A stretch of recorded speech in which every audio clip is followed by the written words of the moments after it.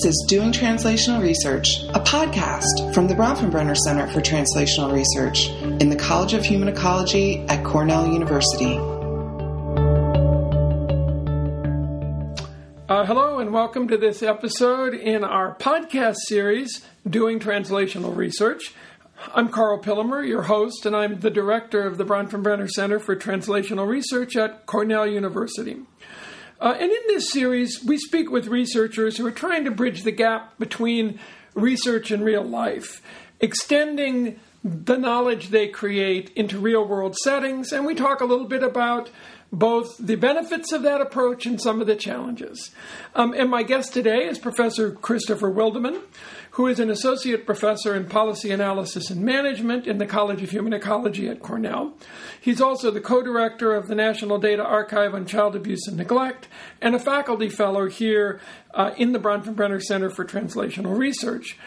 And we'll be talking about his research interests, but let me just say that they revolve around the consequences of mass imprisonment for inequality, though with an emphasis on families, health, and children. He also has interests in child welfare more generally, especially as it relates to child maltreatment and to the foster care system. And Chris, welcome to Doing Translational Research. Thanks, Carl. I wonder if you might begin by just telling us a little bit about your research, if you were going to sum up, the main question it addresses, or what issues you're most concerned with, sort of in a capsule description for us? Sure. I think my research really revolves around trying to think about the prevalence, causes, and consequences of contact with the criminal justice system and the child welfare system, with special emphasis on American families, although I also do a bunch of research on Danish families. And so to that end, most of my work has started by estimating what proportion of families will ever come in contact with the child welfare system or come in contact with the criminal justice system, and then trying to tease out especially sort of how that further disrupts or potentially stabilizes in some situations family life. Could you share with us just, and this may be a little bit of a hard question, but a couple of findings or recent findings, or what would an interesting finding be that pursuing this line of research you've come up with? Sure. In the most recent work that I've done on the child welfare system, I think there were a couple of really interesting findings. So the first is that roughly 1 in 8 American children will ever have a confirmed child maltreatment case. And that's dramatically higher than historically we've thought, and hopefully I think situates contact with Child Protective Services as sufficiently common that it's something that we can't ignore in sort of the broader social science research, which is essentially in economics, sociology, criminology, and demography. Child welfare system has pretty much been ignored. We also found that about 1 in 4 African American children will ever have a confirmed maltreatment case. And that sort of illustrated something about sort of how high how heavy the concentration is among poor minority sort of families. So that I think is really the most recent finding that we've been really excited about. We've also done some parallel work where we look at what proportion of kids will ever end up in foster care, and have found that about 15% of Native American children will ever end up formally in the foster care system. So not just living with other relatives for a couple months because mom and dad are having problems at home. This is actually formally being placed either in kinship or non-kinship foster care through this sort of broader government intervention. I find those statistics absolutely astonishing. As you and I have talked about, I do work in elder abuse, and in that case, of all the actual cases of elder abuse, only a tiny minority ever come to the attention of public authorities. It sounds here either that's bad news with children because even that 1 in 8 is only the tip of the iceberg, or it's good news that the system is actually detecting those kids. Yeah, that's right. I think it I mean, I think there are a lot of different ways to think about it. One of the really tricky things with using these sort of official administrative contacts as proxies for actual maltreatment is that it's not clear to what degree there's sort of underreporting or overreporting, and especially to what degree that works differently for different racial and ethnic groups. So it could be, for instance, that there's underreporting of maltreatment for white children and overreporting of maltreatment for African American children, and that actually leads to larger disparities in child welfare contact than there should be. I think the really interesting thing with these findings is that historically there's been these formal contact numbers for child maltreatment, and those tend to suggest that about 0.8% of U.S. children will ever or come in contact with Child Protective Services in any given year. And then we've had these self-reported cumulative prevalence estimates, most of which have come out of David Finkelhor's shop, where you used to be. And those estimates suggest sort of cumulative prevalence of self-reported child maltreatment that are more in the sort of 40 to 50% range.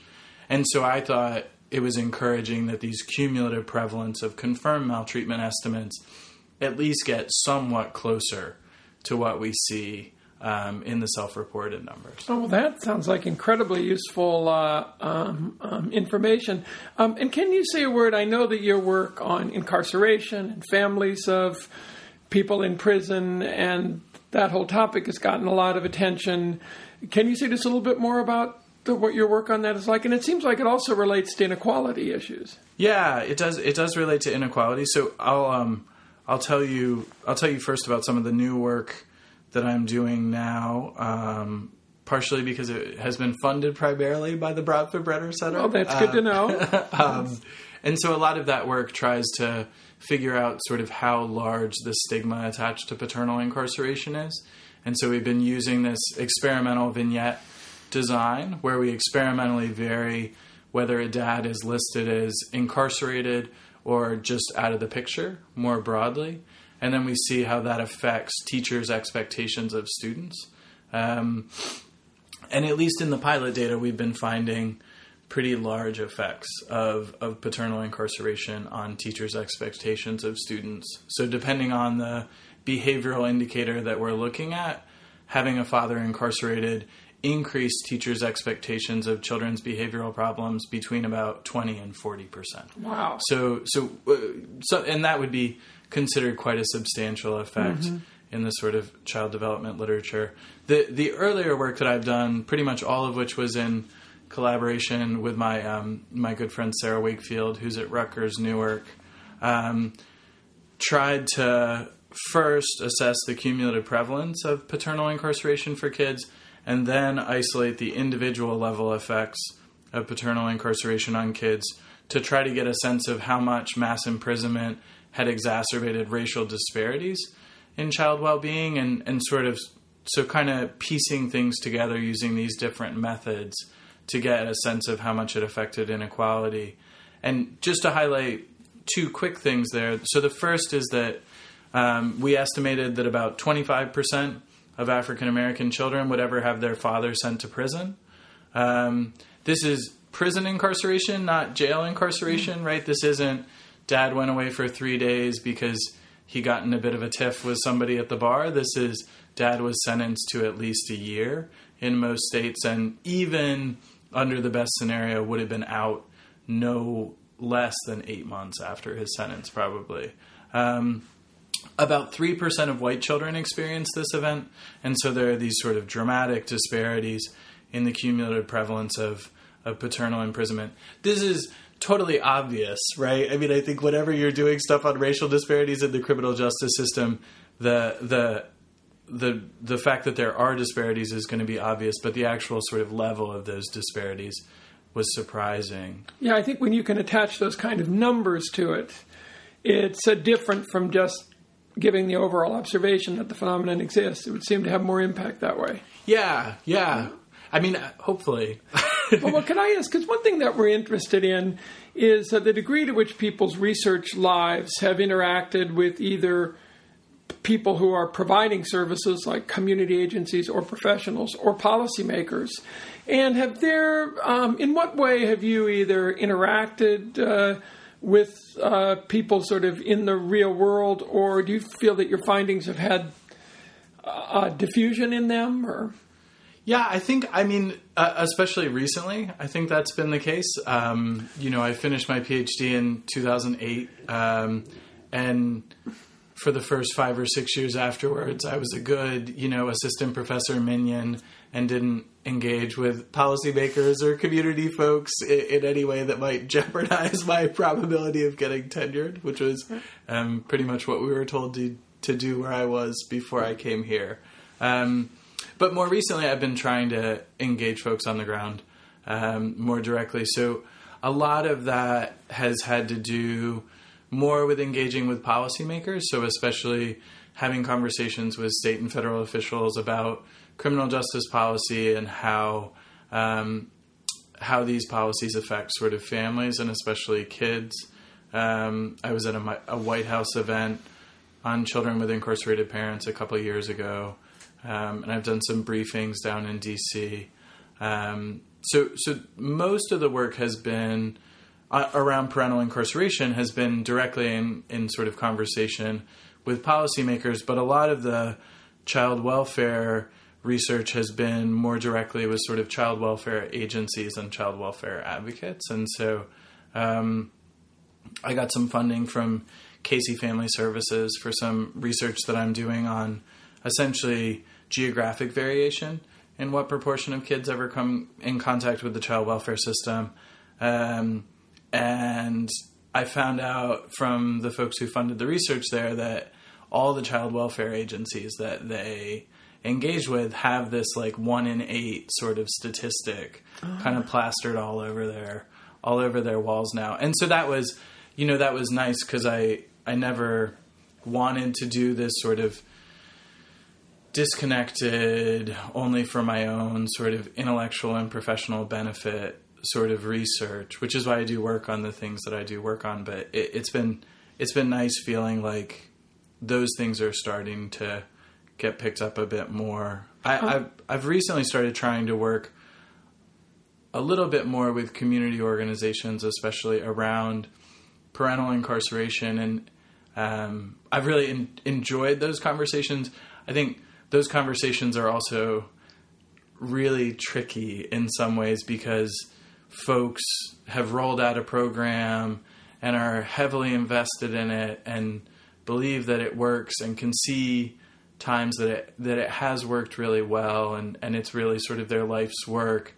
And, I'm excited about those things, but then I also want to think about things like whether we can randomly assign things or how we can, control for other sort of unobserved differences between kids, or if there might not be a different sort of program that would have even more of a beneficial effect. And so I think there ends up being this sort of natural tension around sort of what I would like to see and what they think they already know, and sort of seeing where how that conversation develops has been really, really fun, and is part of why I've been so excited to become more and more involved with the Bronfenbrenner Center. Well, I think that's such a good description, too, of what all of us encounter as we try to deal with people in community agencies and actually do more rigorous research there.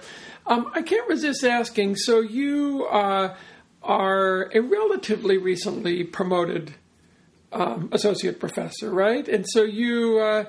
I wonder if you could give any advice to other faculty or to younger faculty who are considering taking the research they do in the laboratory or the kind, like you or I would try to publish in the American Journal of Sociology, and doing this work in real-world context. Or you've mentioned some challenges, but is there anything you might suggest to somebody who wants to make their research more translational, or any concerns you've had?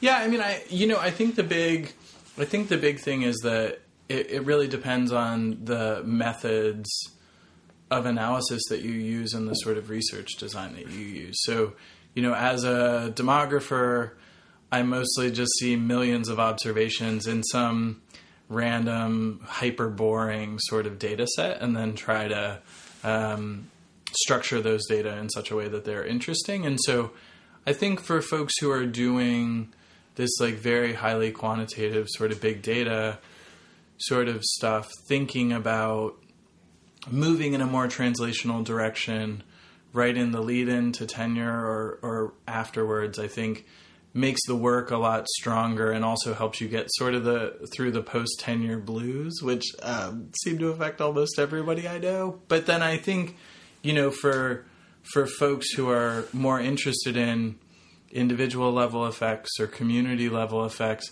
I mean, I increasingly feel like you just can't do good work without engaging with those folks in some direct way. Yeah, I mean, I'm going to go off script a little bit here, but it's so interesting. I think that people associate doing this more translational work with service. And indeed, there's some scientific questions, I think, that you can only really address if you test them out in real-world settings. And I found that people can get the same kind of publications that they get by doing more sort of basic research, as long as the research is still done in a rigorous way. Yeah, no, I think that's absolutely the case. I mean, I think there are certainly more complications with doing the research, but I think the research is stronger and the ceiling for the research is higher. It's also, I mean, I think one of the really great things with doing this sort of research is there's no risk that your findings present this portrait that's totally orthogonal to people's experiences, in the way that if you're just looking at some sort of quantitative data set chugging along through the numbers, you could come up with something that's either just wrong but looks right in the data, or that is totally useless to the folks who are experiencing the event. And I think, having this sort of creative tension with folks who are more on the ground, I think really strengthens the work and makes the work more helpful to those folks. Well, that is so interesting. And let me ask you one last question before we have to go. So as you think about the work you're doing in these areas, we like to ask everybody if there were one or two real-world changes that you could affect based on your scientific work, what might they be? Or at a minimum, what would you like the world to know, but in particular act on? Is there something from your research that, if you were recommending to a policymaker, would stand out above others? I think the big sort of take-home message that I would want folks to get from my work more broadly is just that child welfare contact and criminal justice contact aren't these things that happen only in the most unfortunate or dysfunctional families. These are actually events that are actually quite common, especially for folks living in neighborhoods of concentrated disadvantage. And so the idea that we can address the dramatic childhood inequalities that we face in the U.S. without thinking about these two systems of social control, I think is fanciful. So I hope that's the big sort of take-home from the things that I've done to this point. Well, great, Chris, and thanks so much. I wish we had more time, because you really do exemplify, I think, a lot of what we're trying to do here to get faculty engaged in this kind of translational thinking. So thanks for being with us, and we look forward to our listeners joining us on our next episode of Doing Translational Research. For more information about translational research or the work of the Bronfenbrenner Center, please visit www.bctr.cornell.edu.